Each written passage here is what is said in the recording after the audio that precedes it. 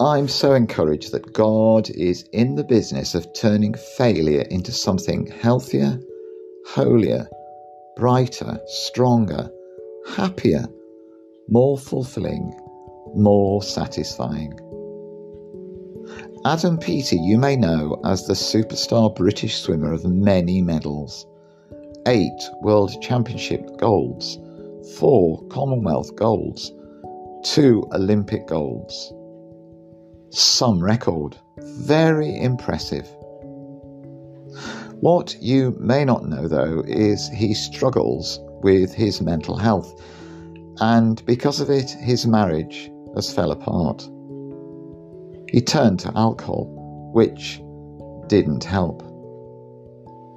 But then he reached out to the Olympic Games chaplain Ashley Null, and his life began to turn around. It wasn't going to end in failure. Now he goes to church every Sunday.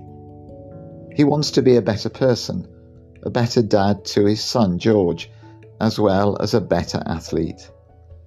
He says, "It's quite deep, but it's great to be part of."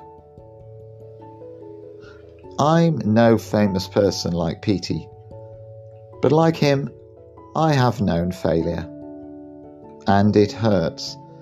It brings its own unique anxiety.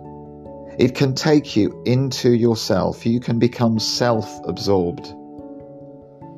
But like Mr. Peaty, I too turned to the Lord, and I'm so glad, enormously grateful I did. And I still do when I fail.